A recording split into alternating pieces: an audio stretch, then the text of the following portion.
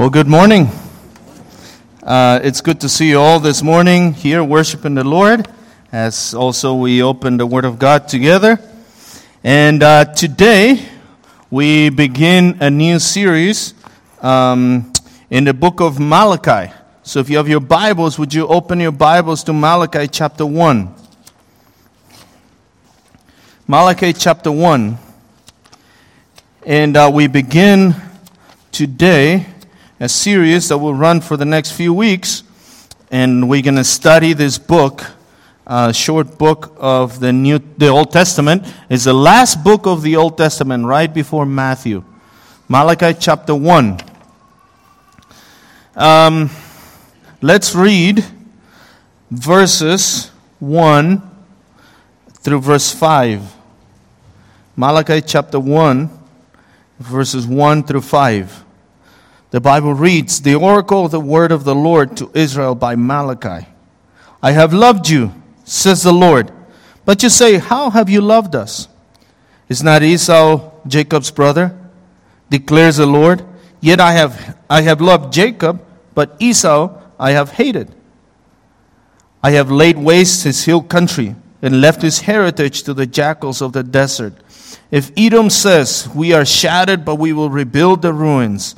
The Lord of hosts says, they may build, but I will tear down, and they will be called the wicked country, and the people with whom the Lord is angry forever. Your own eyes shall see this, and you shall say, great is the Lord beyond the border of Israel." Have you ever, if you have teenagers, or you ever seen teenagers, anyone 13 to 20, 18 or whatever, still living under your roof. And then the father says, or the mother says, please clean up your room. Right? It's a big mess, right? You know a teenager's room, right? It's a big mess. Shoes, clothes, stuff everywhere. And so you walk in the room and you say, you're not going out because you haven't cleaned your mess. Well, what do you mean? I already cleaned it, right? Well, what about all the clothes? Well, they're not on the floor. Yeah, but they're in a big pile over there, right? Yeah, but what about, my shoes? Yeah, you just threw them in the closet like that, What about all this stuff? Well, we just pile it up in the corner, pile it up on the bed, right? You just put the sheets on top of the bed, all wrinkly and badly, right? And it's not really made nicely. So he says, I've done it, right? I've cleaned it. I've done it. But then you say your standard is different, right? No, it must be organized, it must be neat, it must be done well. Have you ever seen that? Have you ever had that happen to you if you have teenagers? Or had teenagers? It happens, right? Well, some of us men do that too, right? But anyway, I don't want to create any marriage problems today. So,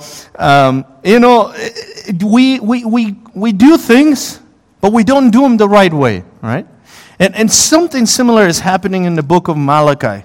See, the book of Malachi is a people that are doing certain things. They're just not doing them God's way. And then we're going to be looking at that today. So, from the Old Testament times, God has always had a people. So I'm gonna show you. I'm gonna give you an introduction to the book, and then we're gonna end with focusing on verses 1 through 5 of chapter 1. But think about this: from the old times, from the beginning, God has always had a people. In the Old Testament, He chose Israel as His people, and through them, He gave revelation. He ruled the world. He ruled spiritually, right? If you wanted to become a believer, you came to Israel to become a proselyte, right? He dispensed His word through His people, Israel. However, God had a people nationally, Israel. They were His people. He had a people. He chose a people nationally. But not everyone who was part of God's people nationally was actually part of God's people spiritually. They were with God's people spiritually, but they were not part of this remnant, the spiritual people of God. You can be with the people of God. You can be around the people of God. You can belong to the people of God in a church, for example, as a member, and then yet not know Jesus Christ.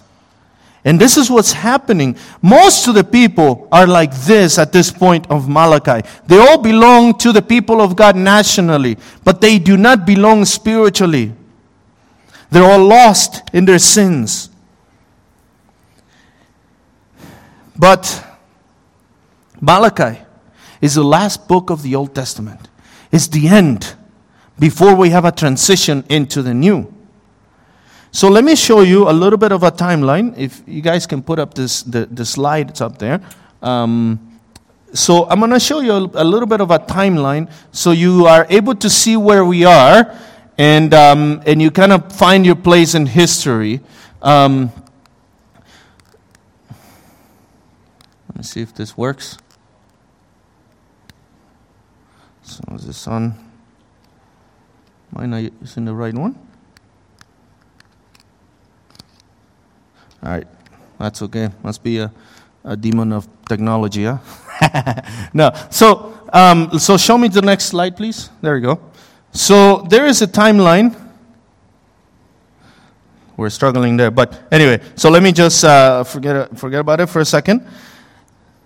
In 605 BC, 605 before Christ, we are at the point where the Jewish are very much in their sin. The Jewish are the Lord has promised that He will destroy Judah because they have sinned. So in 605, a first group of Jews is taken captive to the city of Babylon. So the Babylonians come and they capture the city, and they take a large group of people captive into exile. So then, in 586, they completely destroyed the city of Jerusalem. So now Judah has no city, has no temple. The Babylonians come and capture everyone, and they take them to Babylon, and they destroy the temple. They take all the treasures from the temple. But then, as God had promised, 70 years later, in 535, the first group of Jewish people returned to Jerusalem and begin rebuilding the city. Then a second group returns 10 years later with Zerubbabel. And then the second temple is completed. The first temple that Solomon built was destroyed. Then the second temple is completed. So they're working hard. Ezra is there. He is preaching the word. And so they built the second temple. And then 458, a third group returns. Now it's been almost 100 years since the first group returned. And some of them are still there. So they're still returning back to Jerusalem. And Malachi writes around 433 BC. So think about this. 535, 433. That's 100 years. So it's been 100 years since the people came back from exile. Almost 100 years have passed since they came back, and they have not learned to honor the Lord. They were taken captive for 70 years. They know the history. Now this is the second or third generation of captivity, and they know their parents, their forefathers were in captivity because of their sin. But the people have not learned to honor God. They have not learned the consequences that they suffered. So the exiles successfully eradicated idolatry. But now they have a worship that is false, superficial, and meaningless. It's mechanical. They're heartless. They're mechanical and heartless worshipers of Yahweh. They have not learned much from the exile. So in Malachi, God is angry. Malachi presents a God that is angry. In fact, in verse 4 there, you see that God is angry with the wicked. God is angry with the wicked, especially Edom. But then we'll see that God is angry particularly with His own national people, Israel, because they're not worshiping the way He demands. And think about this. God is angry because He's holy. He takes His worship seriously. He is a holy God, and He will not accept less than what He has demanded because of His holiness. But we make very little of His holiness today sometimes. We think of God as a body, right? My own body. Jesus, God is my body, right? How can He not love me? We think of Jesus as somebody who is weak. Everybody takes advantage of Him. He lets them kill Him. We think of Jesus as baby Jesus, right? In Christmas. Baby Jesus, right? We think of God as a genie in a lamp, right? You ever seen that movie Aladdin? So you got the lamp, and then they rub the lamp, and the genie comes out, Master, I give you 3 wishes. And we think of Jesus as a genie in a lamp. Would you just say the magical words in the name of Jesus? Or, Lord, I ask you. Or, Lord, give me. Or, Lord, make me prosperous. And then we just think of God that way, right? But God is holy. And we see His anger and His wrath here. And when Jesus comes back, Jesus is coming back. He's not coming back as baby Jesus. He is coming back as a conquering lion with a sword on His hand to destroy all His enemies. So that is the God of the Bible. He's a loving God, but He is a holy God. And so He is so angry in this book.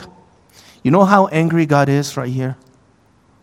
He gives this message through Malachi. And He gives the last message of the Old Testament, and is one of condemnation.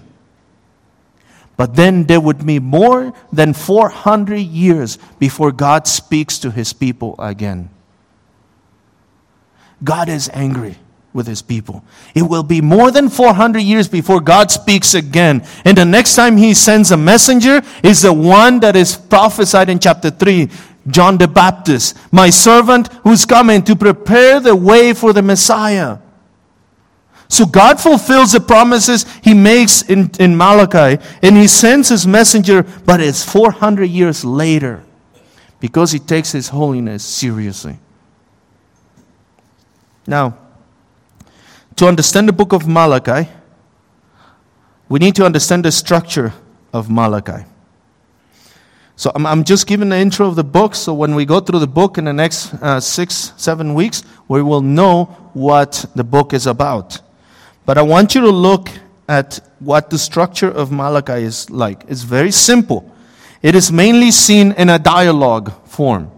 God says a statement or an indictment, and the people respond with disrespectful attitude and even surprise.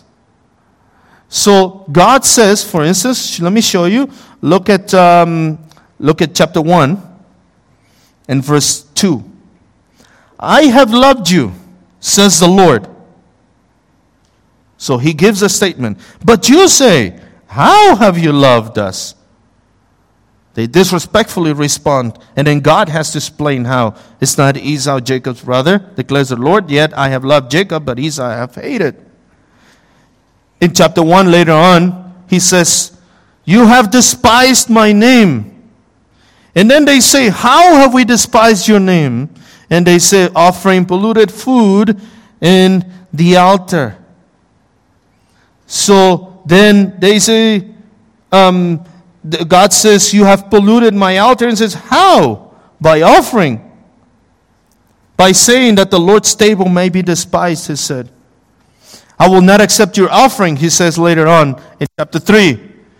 Why would you not accept our offering, says the people of Malachi. And God says, because you're unfaithful to your wife. Then He says again in chapter 3, you have robbed me. And they say, how have we robbed you? And He says, and your tithes and offerings. So this dialogue thing happens throughout the book, right? And then the response of God can take a few verses for Him to respond how they have robbed Him, how He has loved them, how they have polluted His altar, right? And so this is the structure of the book of Malachi. And as we go through the book, we want you to see that, to see how God is responding to His people. Now the name Malachi just means my messenger. My messenger. And that's very important to the book because Malachi is about to give an indictment. He's about to condemn people per se because of what they're doing, because of the lifestyle they're living. So then it is very appropriate that God sends a guy whose name is my messenger. So they know, hey, it's not me who's saying this. It is the Lord who's angry at you. It is not the messenger. It is not the leader. It is not the prophet who is saying this. It's not that he doesn't like you. It's not that he's against you. It's God who's angry. In fact, in verse 1 of chapter 1, it says, the oracle of the word of the Lord to Israel. Over 2,000 times in the Old Testament, the Bible says, thus says the Lord. Mainly the prophets. And so, we have Malachi saying, it's not my message. And by the way, here, think about this.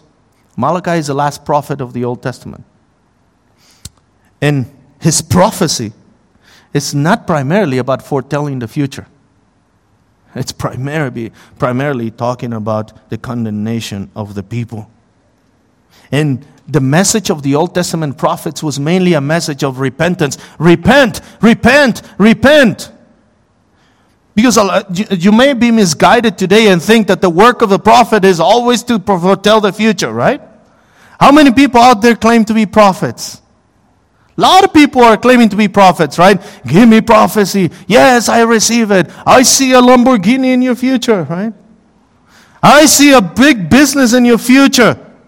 And then people typing on Facebook, amen, I receive it, man of God, right? And everybody's typing and then share this picture of money and prosperity to come your way. Oh, and everybody's sharing the picture on Facebook. Everybody's typing amen.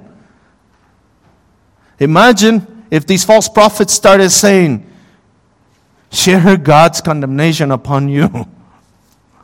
Look at what God says to you. Very few people would be typing amen, right?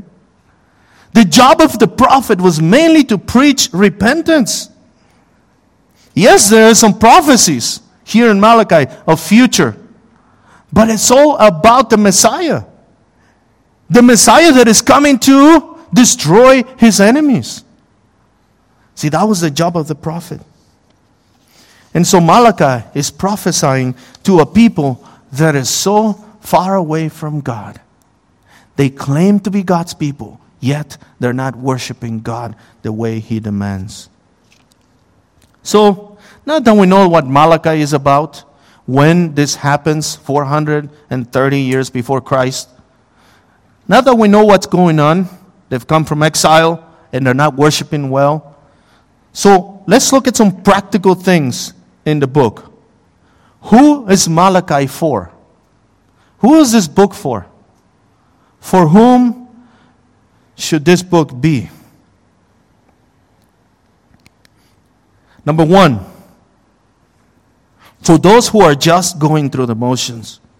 Malachi is for those who are just going through the motions. This is one of the central themes of the book of Malachi, of his whole prophecy. It is a problem of superficial Christianity. Superficial belief. The shallow Christianity, the shallow believers, right? Which is what we have in Malachi. The people were trying to be engaged in worship. They are bringing the sacrifice. They are going to the temple. It is just very monotonous. It is mechanical. It is boring. It is a burden to them. And it is not the way God commands. So Malachi is for those who are just going through the motions. Those who say, hey, I'm here. I'm in church. I come. I do. I read. I give a little, right? But it is just going through the motions. There is no heart in it. There's no love for Jesus. It is love for self. And it becomes monotonous. It becomes mechanical. And this is what the people of Malachi were doing. Look at chapter 1, verse 12. We're going to be flipping through the book. Look at chapter 1, verse 12. It says, but you profane my name. You profane it. When you say that the Lord's table is polluted, and its fruit, that is his food, may be despised. Look at verse 13. But you say, what a weariness this is. And you snort at it. Oh, says the Lord of hosts. You bring what has been taken by violence, or is lame, or sick, And this you bring as your offering. Shall I accept that from your hands, says the Lord. So they're snorting at it. Again the temple. Again sacrifice. Oh, what a weariness this is. Oh, how burdensome this is. Is that you when it comes to spiritual things? Malachi is for those who are going through the motions. Look at chapter 3, verse 14. You have said, it is vain to serve God. Look at what they say. You have said, it is vain to serve God. What is the profit of our keeping His charge, of walking as in mourning before the Lord of hosts? It is in vain to serve God. Yeah, we're doing it, but there's no point in it. They're just going through the motions. So Malachi is for you this morning, if this is you. If your worship has become mechanical, if your worship is just something you do because that's what you've always done, if you find it boring, if you find it burdensome, if they have to drag you here, this is for you. You are like the people of Malachi. Just going through the motions. Just mechanical. Just like a robot, right? Sunday morning we flip on the church button, right? And that's what we do. Then we switch it off at the end. And our worship becomes mechanical and monotonous. How do you know you're just going through the motions? Well, number one, your Christianity is superficial. If your Christianity is very superficial, then that's how you know.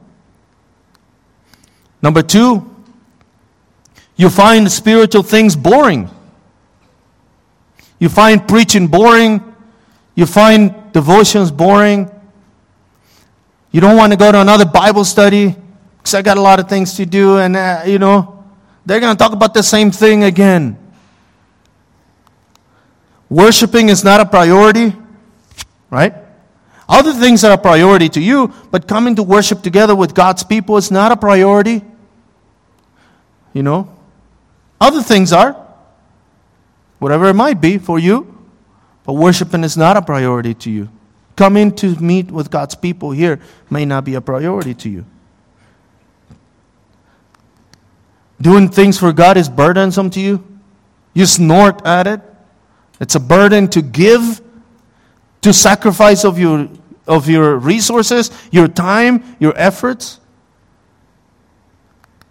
And most likely, if this is your case all the time, Christians can fall into this ditch, often. But if this has been your life always, then you probably are not saved. You probably are not saved. Christians can fall into this, but if this is your life, you probably don't know Him. So Malachi is for those who are just going through the motions, like the people of Judah. Look at number 2. Who's Malachi for? Malachi is for those who are giving God the leftovers. Malachi is for those who are giving God the leftovers.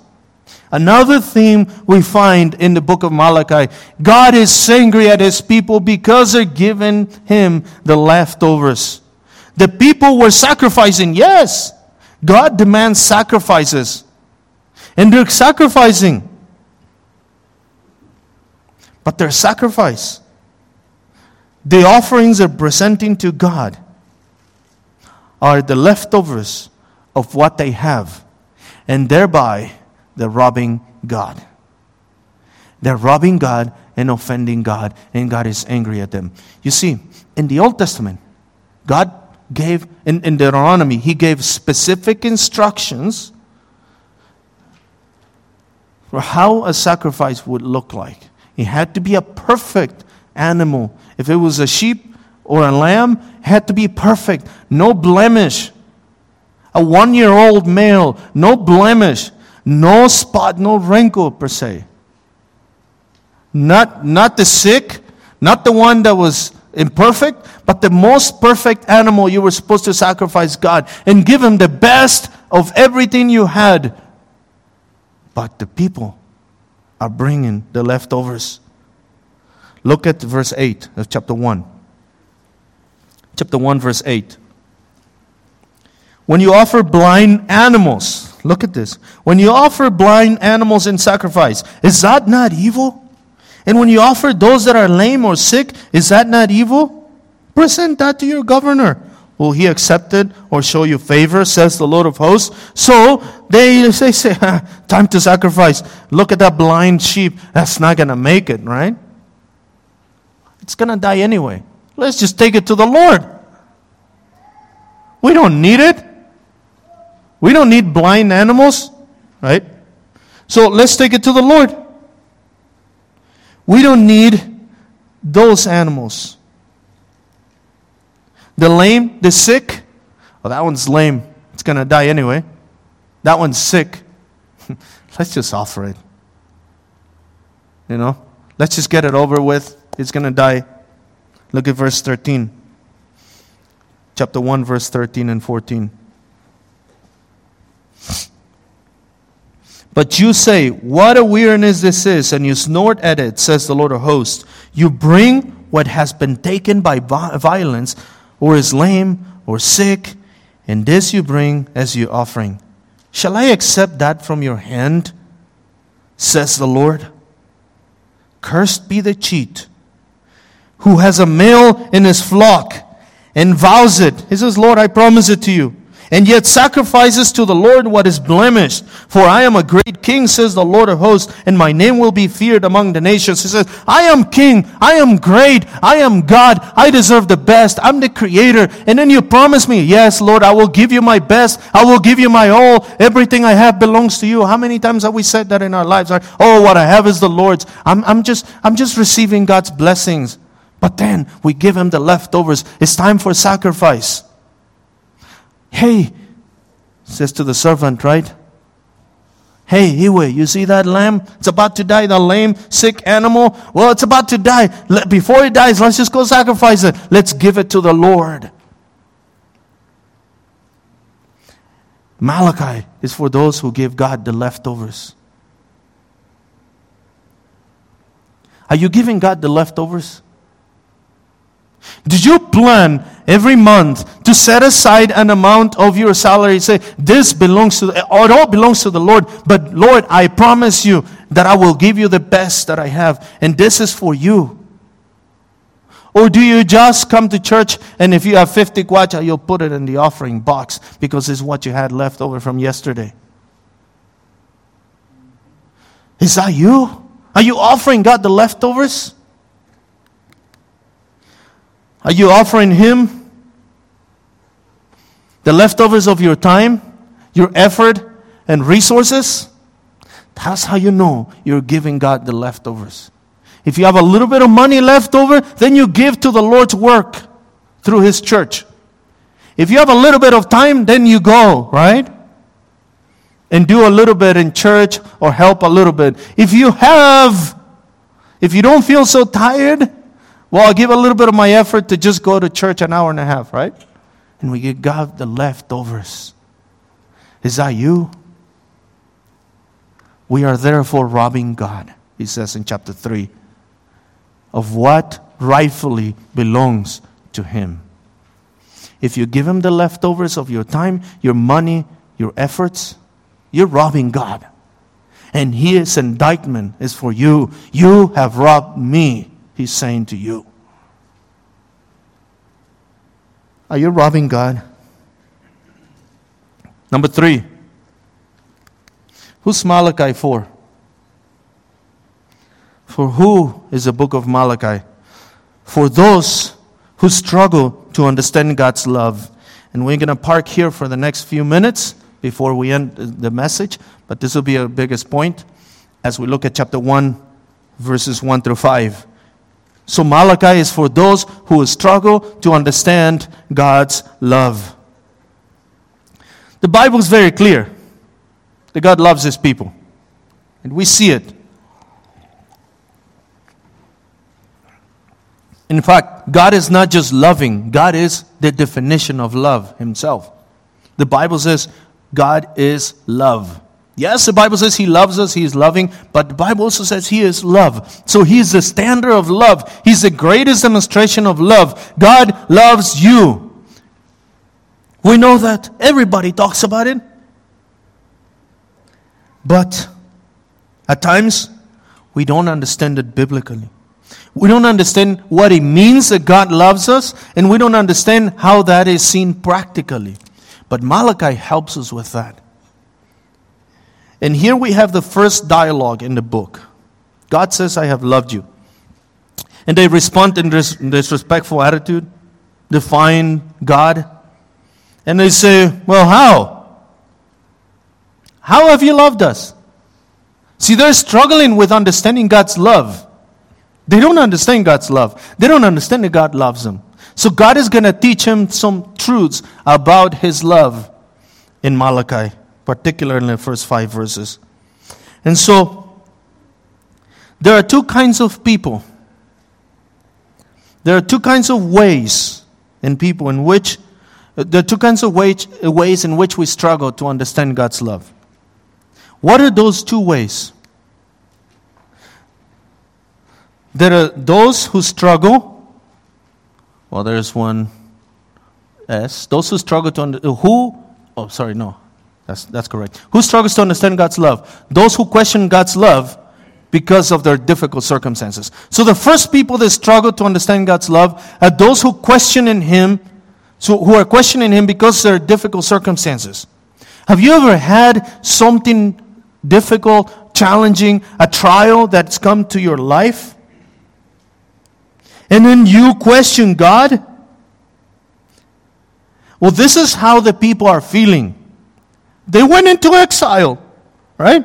They had to rebuild the walls, they had to rebuild the city, and they had to rebuild the temple. And now, God, are you saying you love us? How is that even possible? You let us go into exile. And they're questioning God's love.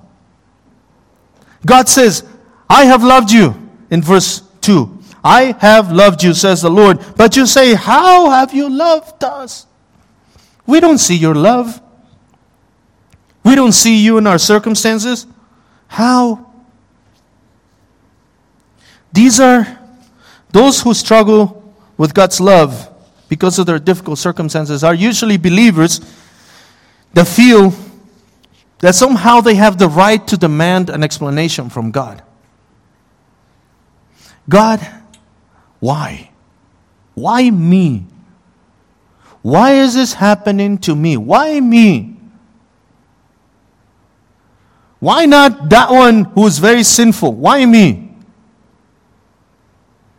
So, there are those who struggle to understand God's love.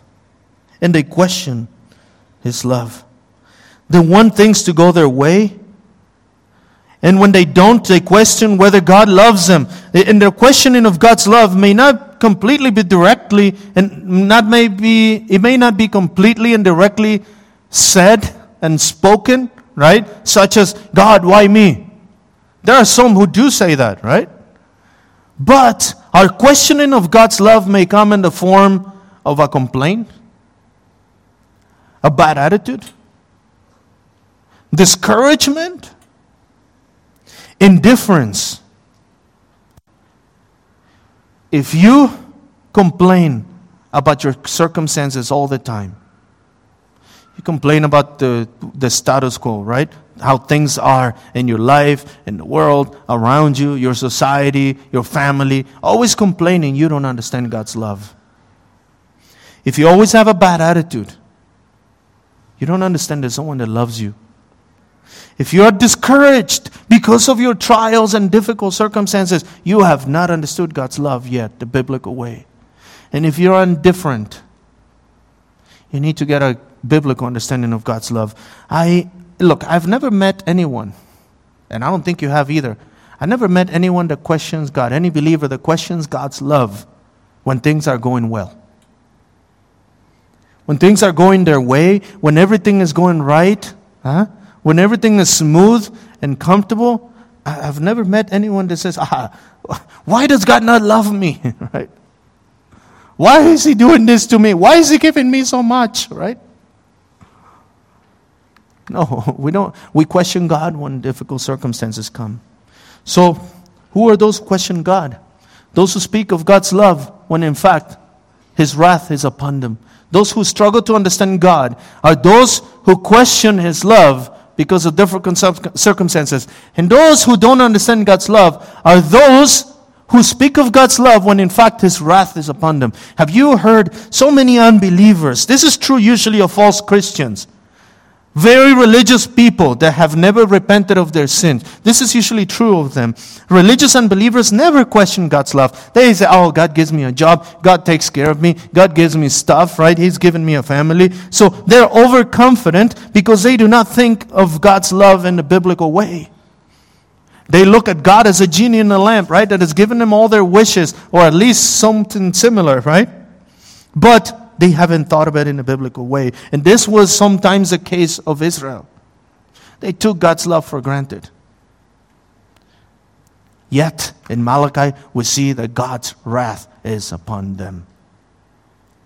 And God's wrath is coming, as we see in Malachi 3 and 4. So, those who struggle to understand God's love are these two types of people.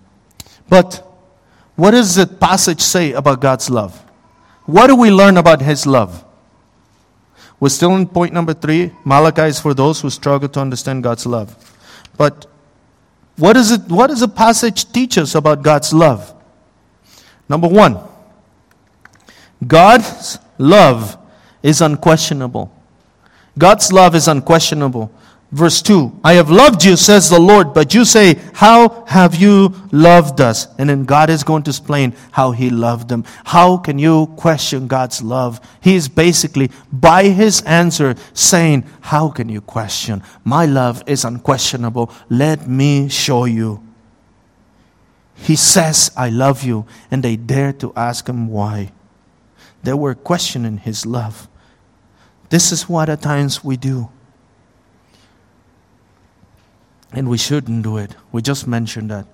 But they're questioning His love. God's love is unquestionable. It is seen in so many ways. If you are a believer, for starters, God has given you salvation in Christ. You are in Christ. You are His child. You have an inheritance. You have the promises. You have a future secure. A hope is secure.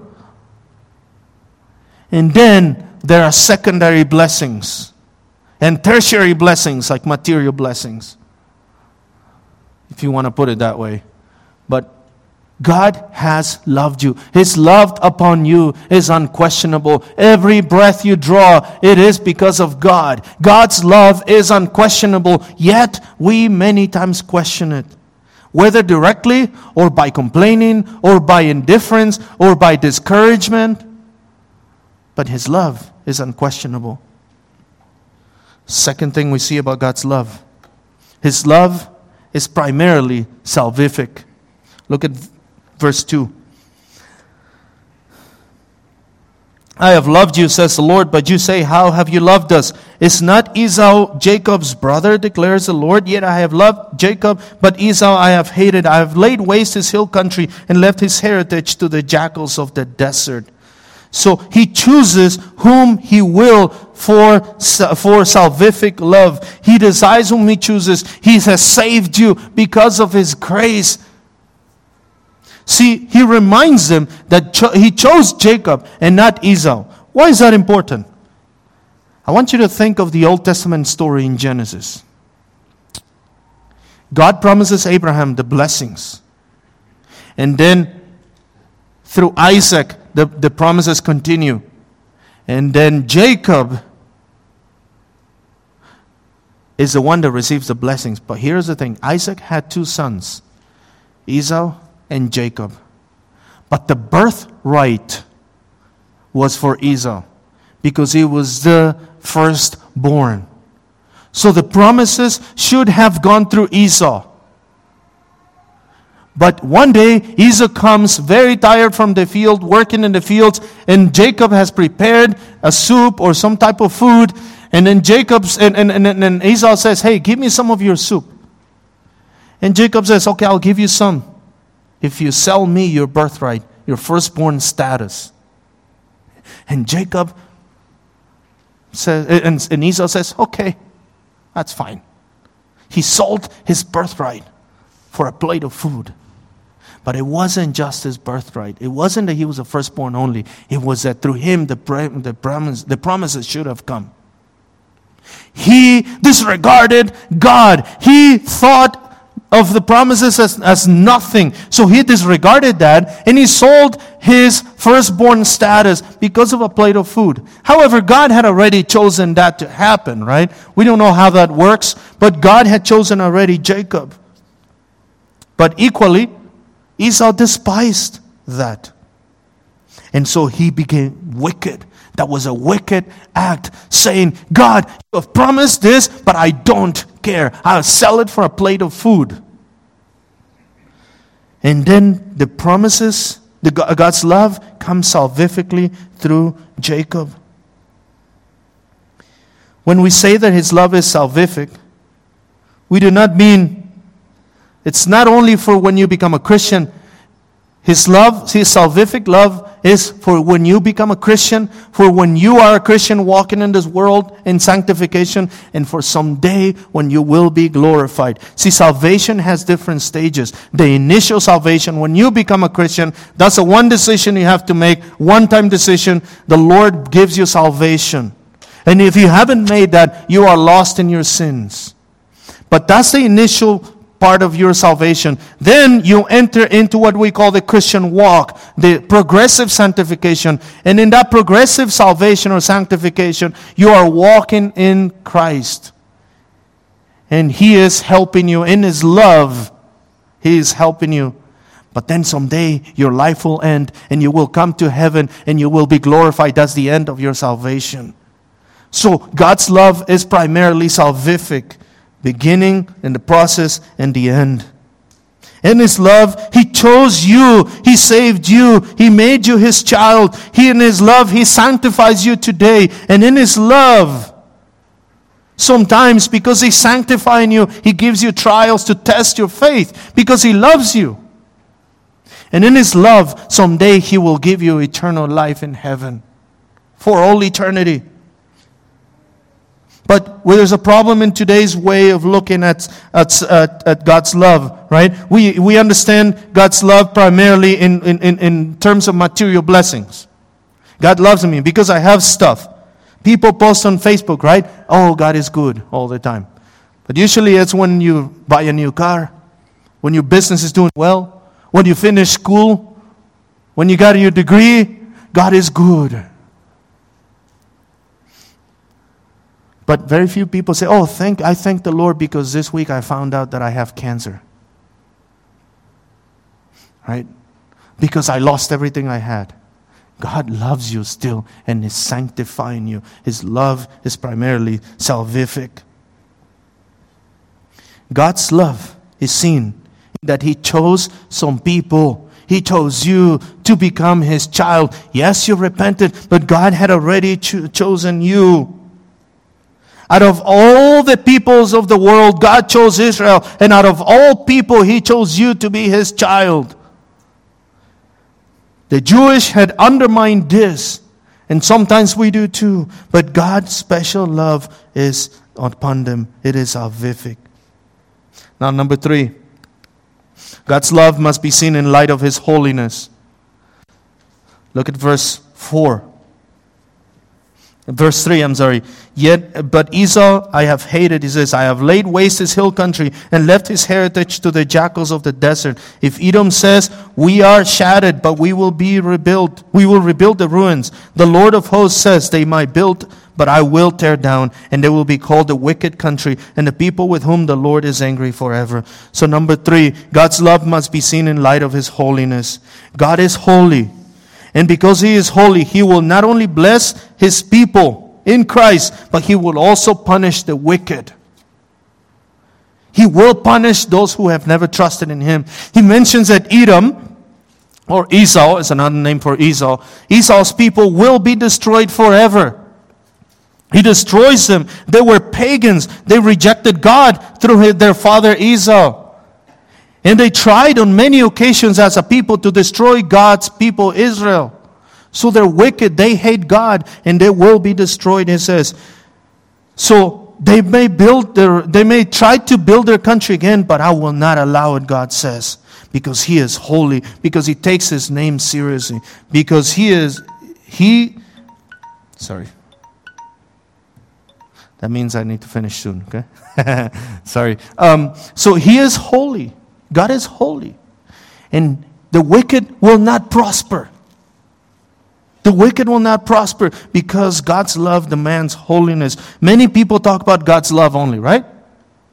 And we need to preach God's love, but God's love must be seen in light of His holiness.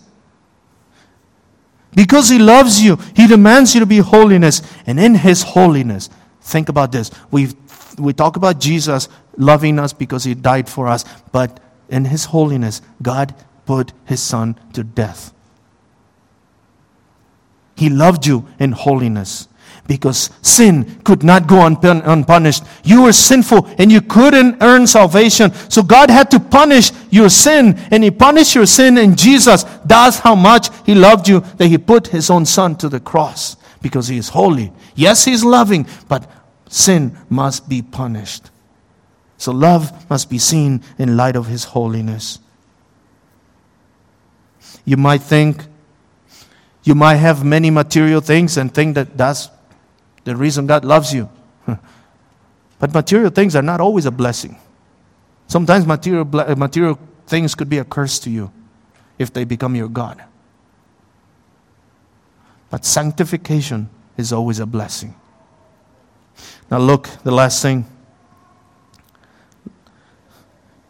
Verse 5, your own eyes shall see this, and you shall say, great is the Lord beyond the borders of Israel.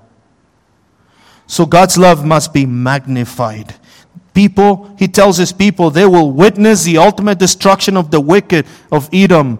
And you and me will witness the destruction of the wicked. And God will be magnified even in the destruction of those who have never trusted in Him. So His love will be magnified. That He loved His people, died for them, saved them, and He destroyed the wicked, those who rejected them. When your eyes see what the Lord has done, you will magnify His name. When you realize what God has done for you, you must magnify His name and His love. When you see that the wicked perish and the righteous, by God's grace, are being taken eternally to heaven, you will magnify His name. So, we have said that Malachi is for those who are going through the motions, those who give God the leftovers, those who do not understand God's love. And let me end with this.